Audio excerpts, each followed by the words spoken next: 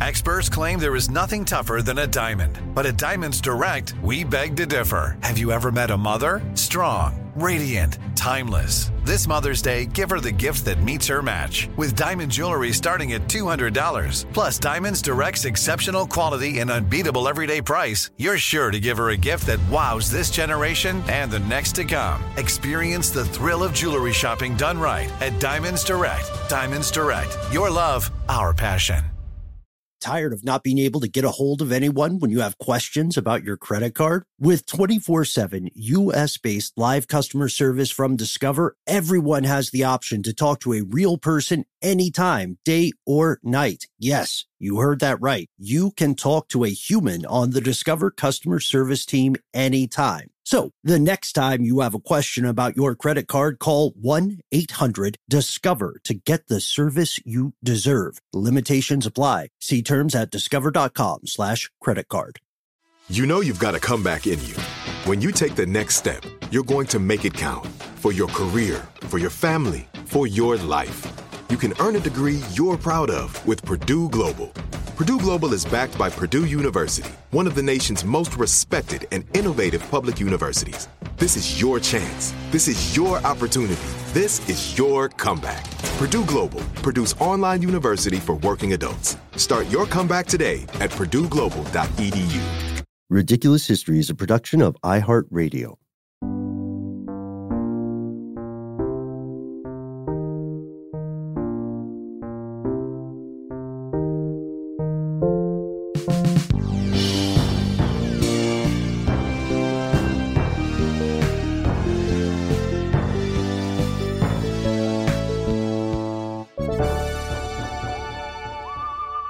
Welcome back to the show, Ridiculous Historians. Thank you, as always, so much for tuning in. That's Mr. Max Williams. On the audio ones and twos here, they call me Ben. Noel, you ever met a wolf? Well, not one I didn't like, buddy.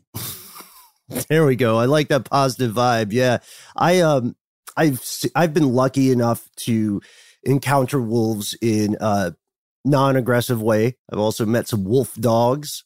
Which are, a combination of some percentage wolf, some percentage dog. Max, you ever had a run-in with a wolf? I have not had a run-in with a wolf before. I would be, I'm trying to think. No, I can't think of a single time. I would be absolutely terrified. And, I prefer the felines over the canines, but. I always wonder, why do they call you Max the Wolf Williams then? Where'd that come from? I think it's the alliteration. I don't know, especially because that's like the first time I've ever heard that. I don't know. Surely you jest, Max. Surely you jest. We also had here in Atlanta, I don't know whether you guys remember, but we had a local furniture tycoon named the Wolfman. And his commercials were awesome. Oh. Was he a howler? He was always beefing with a lady named Donna. So congratulations to the 5 people who will get that reference. Oh, more than 5 people are going to get that one. People know that reference. Yeah, I didn't grow up around here, so I did not see these surely delightful local television commercials. And where I grew up, there was a place called Master Fabricators. It was like a garage shop, but they had like a song. It was like, "You always get the drive shaft at Master Fabricators." Nice. And that's all I have to say about that. There we go. Well, their spokescreature was a monkey. Nice. Well, I know some of our Atlanta crew are going to be a bit disappointed that this episode is not about the Wolfman and Donna, but it is about wolves because even think of the people that you have had your differences with, whether they're family members, whether they're, friends from college or high school, what have you. The fact of the matter is that when people's lives are on the line, humans are pretty good at putting their differences aside temporarily to in the interest of mutual survival, right? So this is where our story takes place. I first ran into this idea in the world of graphic novels and comic books and short stories, and then later films. It's a trope almost now. It's the idea that during World War, either 1 or 2, the legend goes, opposing sides of the conflict in a remote part of Europe actually teamed up to protect themselves from wild animals. And it's now often called the wolf truce. Today's question, Noel, I think we're going to have to figure this out. Did it really happen? Like, have you seen those movies where they depict stuff like this, or the stories? No, not so much war related. I mean, obviously we've talked about the Brotherhood of the Wolf in the past, like the Beast of Gévaudan, right? I think we did that one on this show, where there was a mysterious beast on the loose, killing, regular civilians, and folks had to kind of band together to do something about it. But this does seem like excellent fodder for some fiction. And it's also very appropriate considering the situation we find ourselves in now, geopolitically, where Russia is concerned. Mm-hmm. So let's travel back. Don't think there's any wolves in the mix yet, but, yeah, it's an ongoing, developing story. There were more wolves back then, but humans have never really needed the help of other species to harm each other, sadly. So it's true. Yeah. So I like that comparison, though. So let's travel back to the winter of 1917. Mm-hmm. Not necessarily the winter of our discontent, but I think there were probably some pretty discontented people. Yes. Wandering around. Yeah. This is World War I. If you're a Russian, you're probably fighting some Germans. If you're a German, you're probably fighting some Russians. And you have all the worries of a typical war, right? People are shooting at you. People are trying to kill you. But then also you have a bunch of diseases that you could get. In the brutal weather, it's easy to get frostbite. Sniper fire is a thing, artillery, and then also wolves, because it's 1917. So on top of everything, wolves. Yeah, not to mention trench foot. Mm-hmm. Ooh, that sounds tough. Trench foot. Yeah. Is trench mouth a thing too? Are they related? Or are they? I don't know. I think they are. But trench foot was definitely like a sort of gangrenous situation you could get as a result of wallowing around in the muck and the mire of trench warfare. Leaving your feet in water or in the wet for long, long periods of time. I suppose you could get trench hand too if you just didn't move your hand. I don't know. Oh, yeah. Trench mouth was just basically a really gnarly form of gingivitis that was also caused by life in the overly moist and mucky trenches. I like the idea of theoretically every body part possibly being affected with this. Like you could get trench ear, someone could get trench elbow.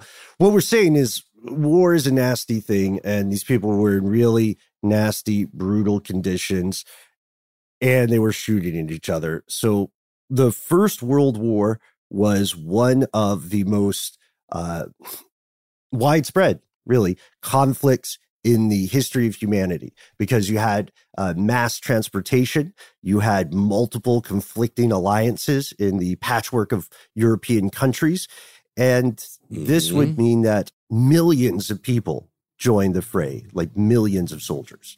Yeah, and millions of people died in the fray, including 7 to 12 million civilians, and about 55 million people sustained serious injuries. Because of the First World War, several empires essentially vanished. The Russian, German, Austro-Hungarian, and Ottoman empires, for all intents and purposes, ceased to exist. And this war was also a major tipping point for a number of other revolutions. One of these revolutions seemed to take place in the animal kingdom. The wolves, it seemed, were restless and were on the move. Yeah, because this does occur in the natural world, right? So ecology is affected as well. We're specifically looking at the Eastern Front, which is an area extending from the Black Sea in the south all the way to the Baltic Sea in the north. Here's what happened. So war is like a great whale passing through water, a great and terrible leviathan. It leaves ripples. It leaves things in its wake. And in this case, war left a lot of corpses.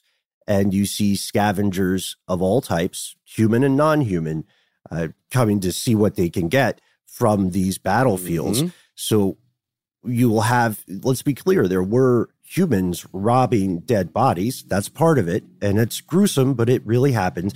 But then there were animal scavengers, carrion eaters, and wolves who got forced from the Eastern Front. Most wolves don't want to mess with you. They're not interested in you. You know, most wild animals don't really want to hang out with you. And if they do want to hang out with you, run. But or walk slowly away and try to make yourself as big as possible. But the thing with the wolves is they're more than happy living in the wild and never seeing a human being. So when they get forced out by like the noise and the chaos of war, they got to go somewhere. Sure.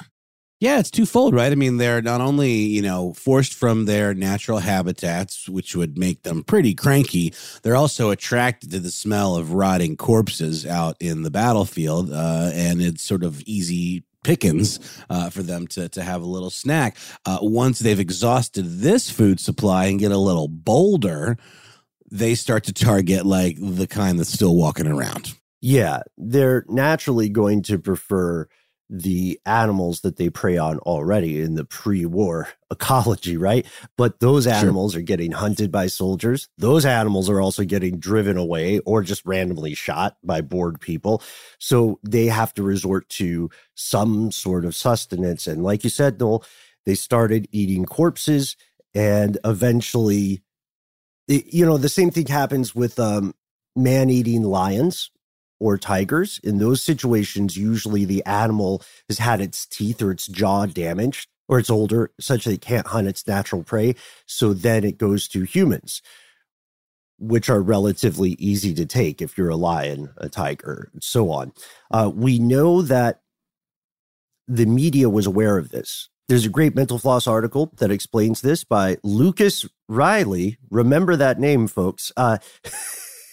Yes. We know him. We know Lucas. And he does an excellent job with this story of Mental Floss. And he notes how people were talking about this. Authorities were talking about this as well. In February of 1917, a report from Berlin just flagged this. And they said there are big packs of wolves that are coming out of Lithuania and other parts of Europe, other parts of rural Europe, into the inner area of the German Empire, the interior. And they're not too far from the front lines.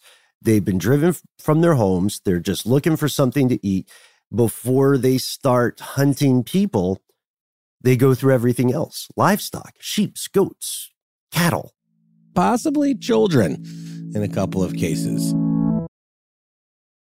Tired of not being able to get a hold of anyone when you have questions about your credit card? With 24/7 U.S.-based live customer service from Discover, everyone has the option to talk to a real person anytime, day or night. Yes, you heard that right. You can talk to a human on the Discover customer service team anytime. So the next time you have a question about your credit card, call 1-800-DISCOVER to get the service you deserve. Limitations apply. See terms at discover.com/credit-card. Focus Features presents Back to Black. I want people to hear my voice and just forget their troubles. Experience the music and her story. Know this, I ain't no Spice Girl. Like never before. That's my daughter. That's my Amy. On the big screen. I want to be remembered for just being me. Amy Winehouse, Back to Black, directed by Sam Taylor Johnson. Rated R, under 17, not a minute without parent. Only in theaters May 17th. With every CBD product claiming to do something different, it's nearly impossible to decide what's best for you. Lazarus Naturals pioneered the farm-to-front-door model of transparency, where they handle each step of the production process to ensure quality, potency, and consistency. Scannable labels allow you to see the test results of your hemp batch, so you can be confident in the safety and quality. Visit LazarusNaturals.com today. Lazarus Naturals, committed to improving your life as well as the world around you. Not available in Idaho, Iowa, or South Dakota.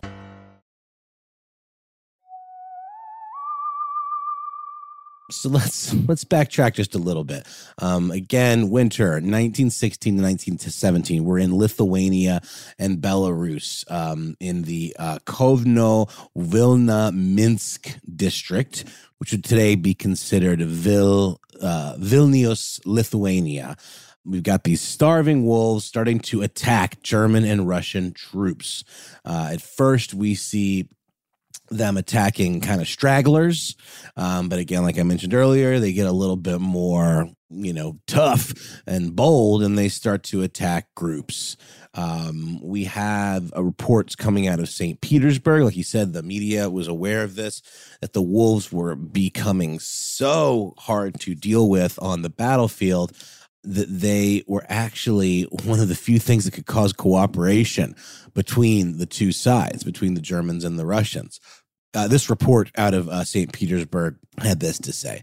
Parties of Russian and German scouts met recently and were hotly engaged in a skirmish when a large pack of wolves dashed on the scene and attacked the wounded. And presumably, anyone that was trying to stand in their way. And that this dispatch from the battlefield was reprinted in the Oklahoma City Times. And it goes on. Hostilities were at once suspended, and Germans and Russians instinctively attacked the pack, killing about 50 wolves.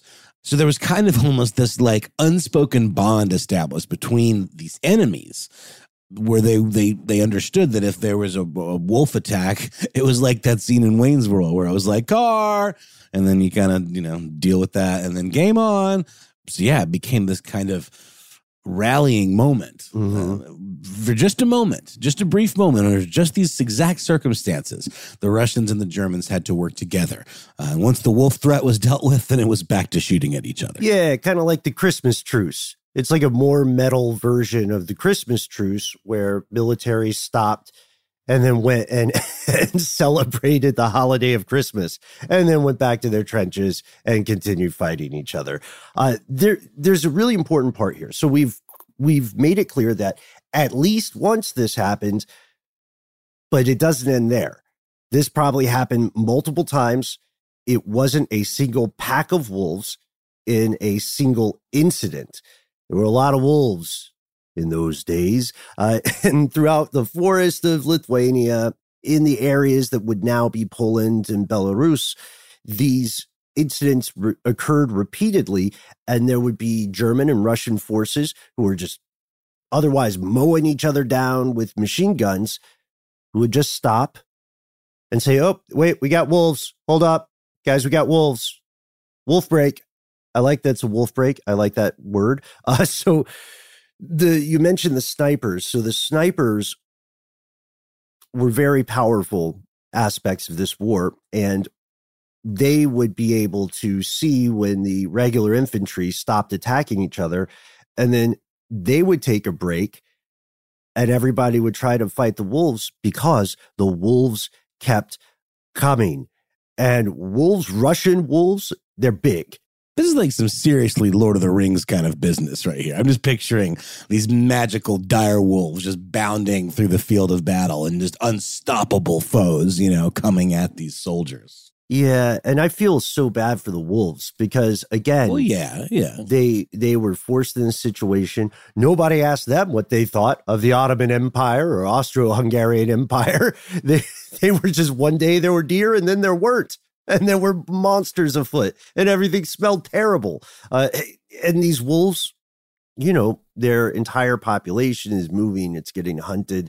They're attacking out of desperation. And as they become increasingly starved, they become increasingly bold. And they start, you said they were picking off soldiers one by one, right? Somebody wanders away from the crew, maybe to take a pee break, and then boom, they get got. Now they are... Kazow! That's the sound a wolf makes when it gets you. Now, if a soldier is not fast enough, he is down. There was military.com wrote it saying, if a soldier isn't fast enough with his weapon, he might have a close encounter of the canine kind, which is really fun to say. But yeah, this was a constant threat. It really was. It really was a constant threat because, wolves are very, very nimble. And if they are starving, they're going to become more and more aggressive and desperate and take serious risks. Or they don't even see it that way, perhaps, because, again, they don't really know what a gun is quite. But they do find out. Many, many wolves, the lives of many a wolf were lost in this conflict, alongside, the humans that they were trying to munch on. But you're right, Ben. It is really sad because of all of the casualties of this war, they probably were the ones that were least complicit. But yeah, it's a lot of civilian casualties too. I mean, I don't know. It's just the whole thing. War is hell, and it never changes. There were other methods for dealing with these wolves. The Russians and Germans did, kind of collaborate on some of these as well, including laying traps for them, poisoning some of the food they were trying to eat. Actually, like booby trapping the perimeters, but it just wasn't enough because there were so many of them. These forests were just teeming with wolves. Gradually, the wolves were collected and rounded up, and eventually several hundred of them were killed en masse. The others, kind of getting the picture at this point, started to take off, for greener pastures, or at least less, aggressively deadly ones. And I imagine this would have been a cause for what could be tracked as a great migration of these types of the species. Yeah, I think that's a good point. Now, if you've heard this story before, or if you've seen works of fiction based on something like this, a lot of the inspiration is going to come from a New York Times article that ran in July of 1917. We just want to cite that. We're pulling a lot of information from there, and some of the other sources we found are also pulling a lot of information from that article, which you can view on New York Times right now if the spirit so moves you. So, still, it's a war. Like you said, car, pause, game on. That's what happens.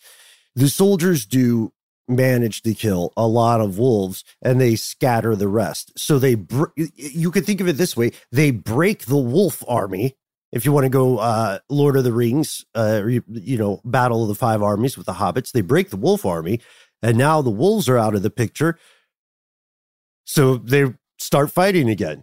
The truce was temporary, and there's a really sad moment cited in War History Online from the memoirs of a nurse named Natalia Linka. She wrote a book called The First World War, 1914 to 1918, and she talks about meeting wolves who sound like defeated survivors. She says on January 4th, 1918, she was at a forced stop at a fortress called Hasan Kale in Turkey. There were 10 people in this truck. And then a howl cut through the silence of the night. It became terrible, but we pulled the cover off the entrance and looked out. Not far from us, on white snow, slowly a small pack of wolves passed, moving in lines, one after the other. They approached us, sometimes stopped, and lifting their muzzles up, howled softly and sadly. I don't have a lot of feelings, to be honest, but this one got me. Softly, just a plaintive, melancholy, They didn't attack. No. They didn't attack.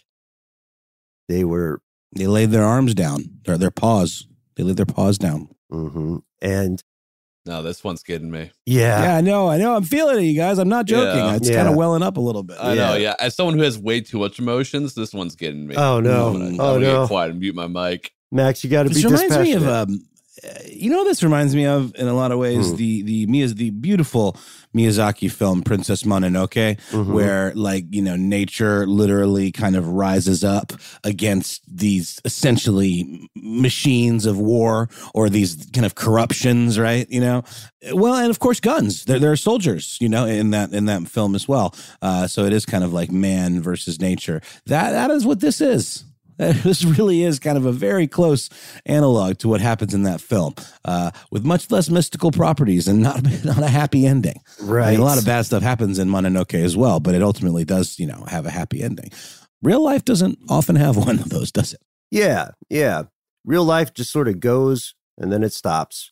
So wow. Maybe the weather is affecting us today too, guys. It's a dreary morning here in Atlanta, but we started this by asking whether this really happened. And at this point, we see an alternative narrative come into play. It starts weirdly enough with a video game, a first-person shooter that I've never played called Tannenberg. It's set in World War I. It's inspired by the Battle of Tannenberg.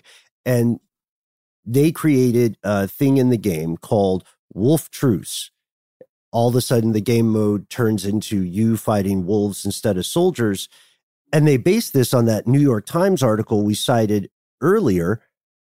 But the thing about that Times article is not a ton of people actually checked the sources quoted by the paper, which is why folks like Russian hunting scientist Sergei Matvichuk said that there were no Russian sources for this information.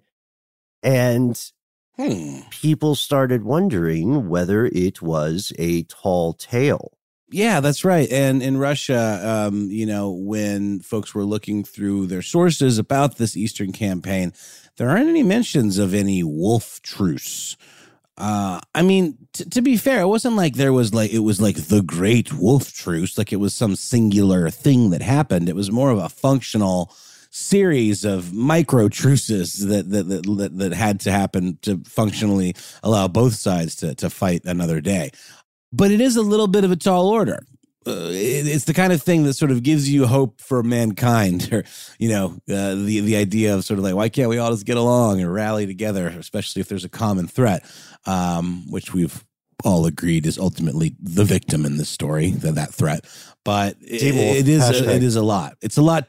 Yeah, exactly. It's a lot to expect in this situation. Because honestly, what I was thinking all along is that one side or the other would use it to their advantage.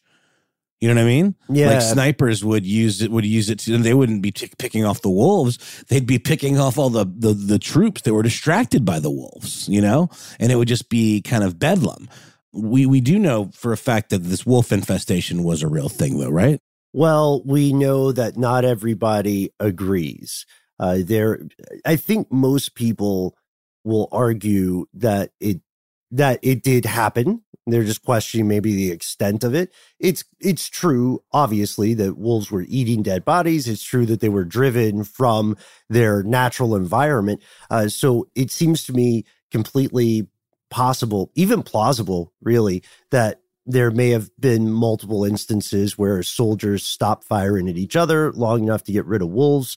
But that harrowing Lord of the Rings, Game of Thrones type scene with the endless onslaught of wolves from the tree line, that could be a little bit of a fantasy, couldn't it? Yeah, I would totally write it for Ridiculous History Studios. It'd be cinematic.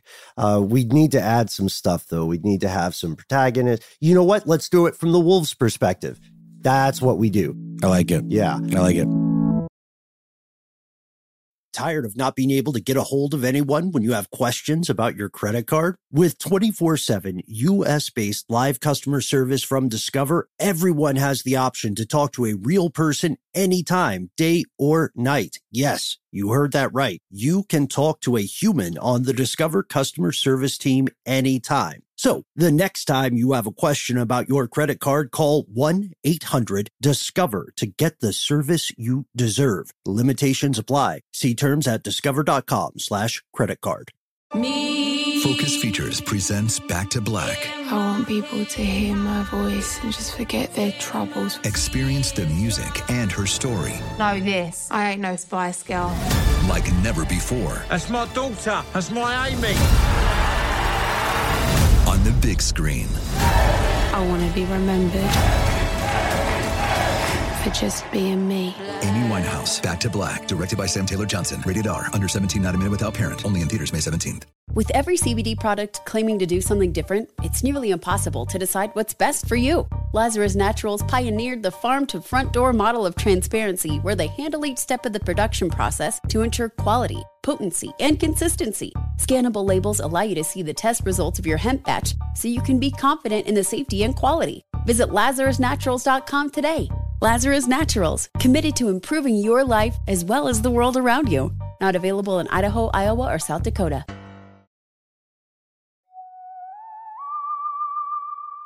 So this one is, a bit emotional for the three of us. We are officially Team Wolf, not Teen Wolf, but Team Wolf.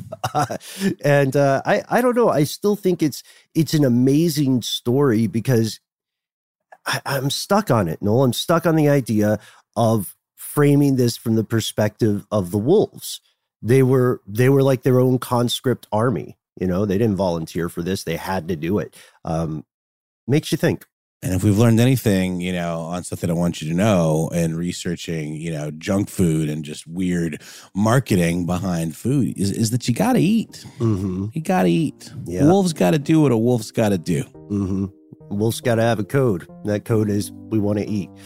So we are going to call it a day. We hope you enjoyed today's episode. Thanks, as always, to our super producer, the man, the myth, the wolf-like legend, Max Williams. Thanks, of course, as always, to Gabe Luzier. Thanks to Christopher Hasiotis. Thanks to, who else? Alex Williams, who composed this banging track. Jonathan Strickland, the quizster. Wait. I knew. Eventually, if I spoke his name, it would conjure his form.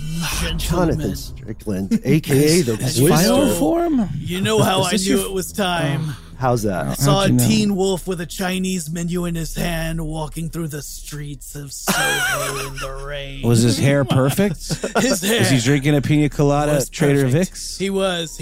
And playing basketball because, Teen Wolf, great movie. I'm glad you guys talked about Teen Wolf. Finally, all those emails I've been sending into the show saying, when are you going to talk about Teen Wolf? I know it's not really your purview, but I feel that this is something that needs to be addressed. And now I understand you've finally done it. Sorry I've missed all the emotional payoff of the talking about the climax of Teen Wolf and really the overall oeuvre of Michael J. Fox, but I'm glad I'm here at the end. I don't bury the lead here. Don't forget about Teen Wolf also. Mm-hmm. Teen Wolf 2, boxing, starring Jason Bateman. Jason Bateman has been in Hollywood for a long time, man. What about the Teen Wolf reboot? Well, you know what? More importantly, Jonathan, Happy New Year. Mm-hmm. In February? All right. Happy New Year to you too. Well, I don't know the statute of limitations. This is the first time you've been on the show in 2022. If you came on in October, I would also say Happy New Year. I am so glad you brought up the fact that it has been a very long time since I've been on the show. As such, I have decided to punish you. Oh, okay. What else is new? Is this like...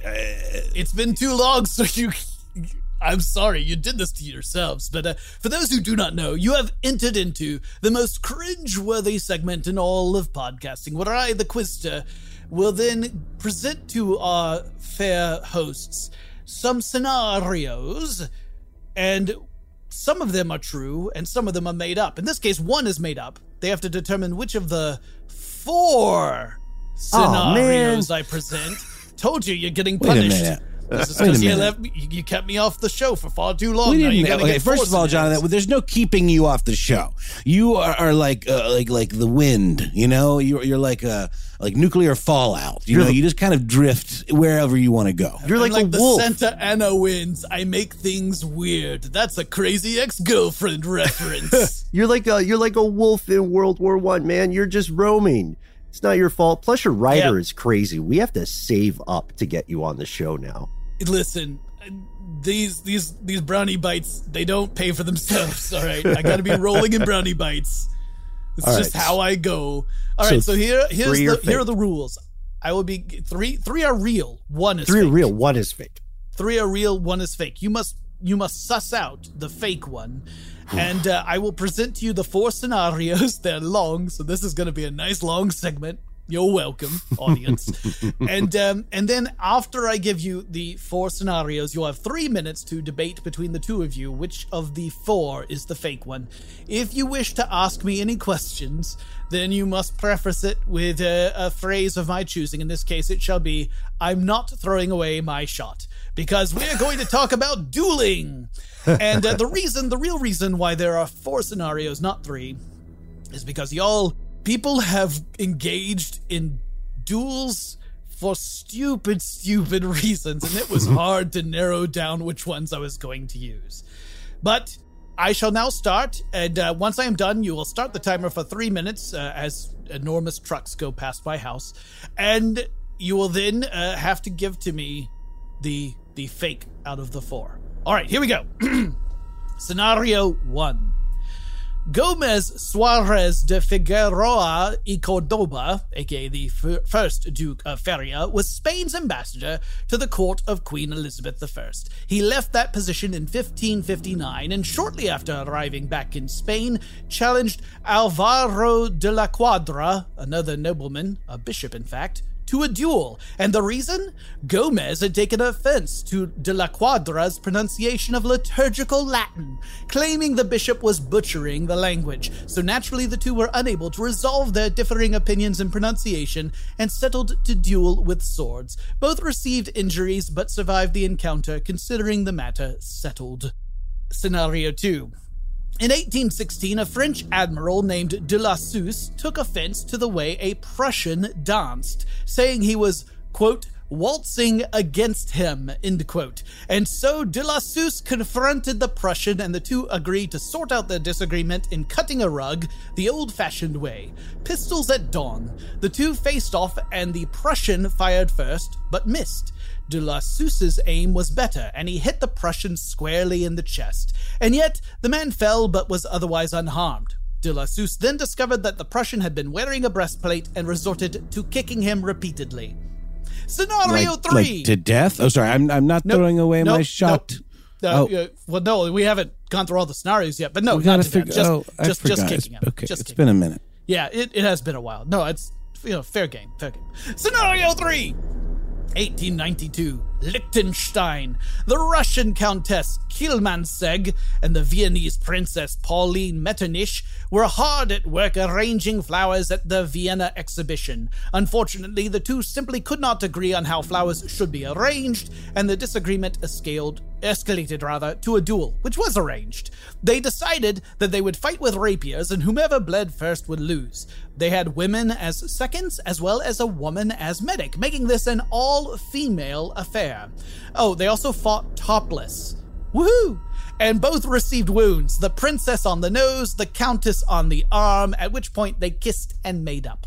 And finally, scenario 4. In 1970, a stage director in Copenhagen named Togo Esben was insulted to discover that the theater program for a production failed to include his name in it. He then challenged the stage company's press secretary, Henning Ditlev, to a duel. They chose flintlock pistols. During the duel, only one pistol managed to fire, and that one missed the target. The two men, apparently satisfied that the matter had been dealt with, retired to drink champagne and add Esben's name to the program. Begin the timer. I am running to our grandfather clock and go. Okay. Hey, the topless one. I mean, that's why.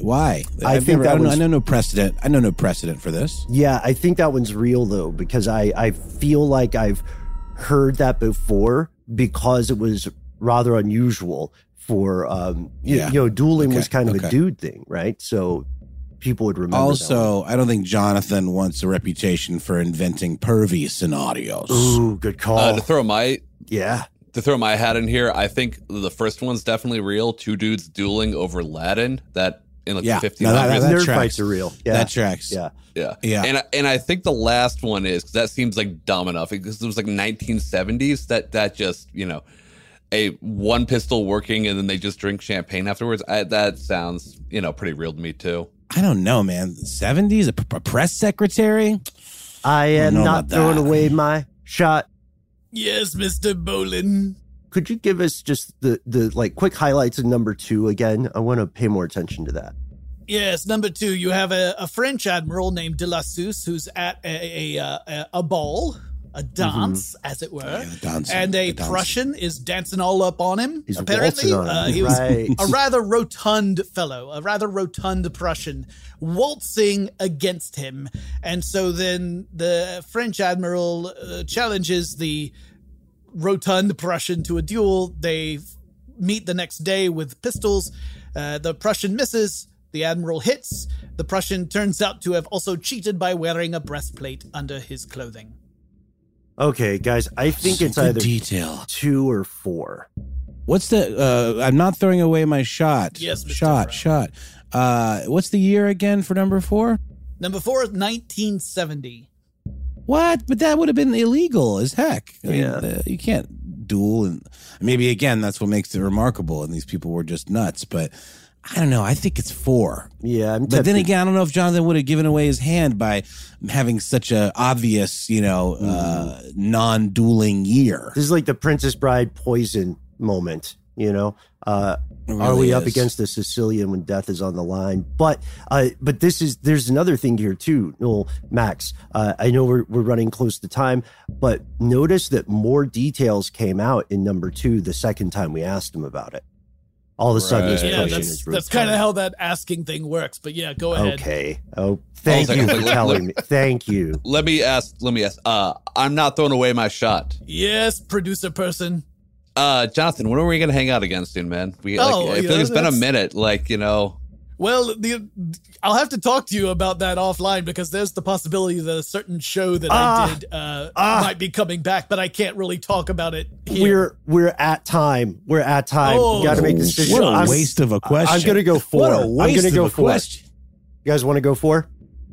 All right, let's lock in 4. Let's go 4. 3, 2, 1. Well, you've locked in number 4. This is where I tell you all the cups were poisoned. They were all made up. No, I'm just kidding. I'm just kidding. No, 4 was real. You lost. Damn. 4 is real. Was number 2 the fake one? 1970. Was it the dancing Prussian? No, the dancing Prussian was real. The fake one was number 1. Oh, well Gomez played. Suarez was in fact ambassador from Spain to England. Alvaro de la Quadra was his replacement. He was the next ambassador from Spain to England. He replaced Gomez, but the two never dueled. They never had any disagreement with one another. Nope. That was fake. the one that we thought that we all instantly agreed. I was the one who said, "Yeah, nerd fights are real. That checks out." But and they have happened before. There was supposedly a duel that Ben Jonson, the playwright, entered into that had something to do with either pronunciation or intonation or something along those lines. But I didn't include that one because I'm a Shakespeare guy, not a Johnson guy. I know, man. I know. So well played, Jonathan. You got us this time. Maybe it's because there were more choices at play, but yes, I won't do that again. That was only because I was really stung that 1, it's been so long since I've been on, and 2, you guys were on a streak. That was dirty pool, old man. Yes, dirty it pool. was. But I respect the game. I respect the game. I respect the grift. well, what say we do it this way? I was thinking about this in the times that between when we spoke. What say we, now that it is 2022 and it's your first appearance, your first return here, what say we reset the board and have the official score 1-0 and just reset it every year? What do you think, Noel? Sure. Sounds well, good. I love that because then that means that we won last year. I mean, I always just look to the future. I don't even know what last year was at this point. So, well, can you at least just say it, Jonathan? Can you say it? I failed to beat you last year. How about that? Wow. Okay. I know how you really feel. I read your blog, man. Don't play. So it is, however, enmity aside, it is always an absolute pleasure to have you back on the show, man. We recorded recently in person, and I can't wait for a Quizster segment in person. Jonathan, are you still contributing to Jonathan Strickland, aka thequizster.blogspot.com? It's been a while since I've posted anything. I was for a while giving a rewatch review of Community, just going by episode, but I kind of gave up about episode 4 of the 4th season. The gas leak year. That's when I decided I was really just done with it. So it kind of lost steam. Mm-hmm. Yeah, it was good when it was good, though, wasn't it? It was really good when it was good. I have season 5 of that show. Excellent. It is a great show, actually. I just rewatched it. I do have one question unrelated to your villainy in the world of podcasting, and it is this. What are you and Max hanging out about? Are you guys in a hot tub? Everybody on the show gets in a hot tub except for me. Well, it's never been in a hot tub, Ben? No, I've been in one, but I'm not invited to the hot tub you guys He just hang wants to be out in a hot with. tub with me. He wants to be in a hot tub with me, guys. That's Ben, boil it all the way down. It was a hot tub of opportunity, my friend. You just had to have been there already. It wasn't like really you're invited in the hot tub. It was just sort of like whomever was around were invited into the hot tub. It's when you get tapped to be the lead on a branded show. You know, one of the shows that makes a lot of money, one of those shows, it's when you're tapped to do that, it's a different experience. It's all Mr. Bolin. It's fine to play around in this space. There's nothing wrong with it. It's just some of us occasionally have to step into what we call the big leagues. Well, I refuse to be part of any club that would admit me as a member. So, as always, I'm also not a sellout, Jonathan. So there's I am. So as always, love you, man. Deeply, deeply resent you. How dare you outfox us? And can't wait to have you back on the show to even the score. In the meantime, Jonathan Strickland, aka the Quister, where can people learn more about your work? Well, you can always call it that. Yes, you can listen to my podcast, Tech Stuff, where I talk about tech stuff. Or you can listen to Large Nerdron Collider, which is the fun, geeky news podcast where we also mash up different geeky things to find something new. For example, we just recorded an episode where we mashed up the classic film Harvey, the Jimmy Stewart film, with Who Framed Roger Rabbit, and mine was really sad. Harvey's the one with the giant invisible rabbit, right? It is, and Roger Rabbit is the one with the giant visible rabbit. Yes, correct. And wish you the best of luck. You can also find Jonathan Strickland on Twitter, where you can see us beefing occasionally. and you can find him prowling the odd back alley of irrefutable cities. Most of my time, yeah, it's just in alleys. They're driven, in sewer, peeking out of sewer grates, with red balloon. It's often said there are two wolves inside of you, and one of them is Jonathan Strickland, aka the Quister, and hopefully the other wolf inside of you is the one that asks you to tune in next week when our ridiculous historical adventures continue. Thank you, as always, to Jonathan Strickland, aka the Quister, and Noel. Thank you. I feel like we should, I don't know, adopt a wolf, fund a wolf sanctuary, get our job to do it. I'm gonna let you have that one, Ben. Wow. After all, you're a better person than I. You're a better person than I. No, it just seems like a lot of work. Wolves seem very needy, and hungry. And I just don't know if I have enough to give. Got a real lone wolf and cub situation going on here. It's true. We'll see you next time, folks. Awoo!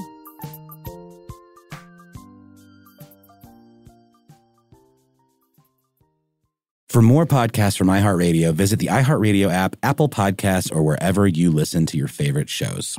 With every CBD product claiming to do something different, it's nearly impossible to decide what's best for you. Lazarus Naturals pioneered the farm-to-front-door model of transparency, where they handle each step of the production process to ensure quality, potency, and consistency. Scannable labels allow you to see the test results of your hemp batch, so you can be confident in the safety and quality. Visit LazarusNaturals.com today. Lazarus Naturals, committed to improving your life as well as the world around you. Not available in Idaho, Iowa, or South Dakota. Tired of not being able to get a hold of anyone when you have questions about your credit card? With 24/7 U.S.-based live customer service from Discover, everyone has the option to talk to a real person anytime, day or night. Yes, you heard that right. You can talk to a human on the Discover customer service team anytime. So the next time you have a question about your credit card, call 1-800-DISCOVER to get the service you deserve. Limitations apply. See terms at discover.com/credit card. This episode of Ridiculous History is brought to you by Avalon Waterways. Ben, are you in major need of a vacation right now? Noel, you're a mind reader. I am, and aren't we all? We are. Well, cruising remains popular. There's something big happening in the industry, and that is, my friend, smaller ships. True story. The intimate ships of Avalon Waterways can go where the big ships can only dream, through winding passageways of rolling vineyards and castled hills into the heart of timeless cities and storybook villages. That sounds like a delight. See how Avalon's smaller ships promise greater discoveries, fewer people, and more of everything. Limited time special offers await at avalonwaterways.com.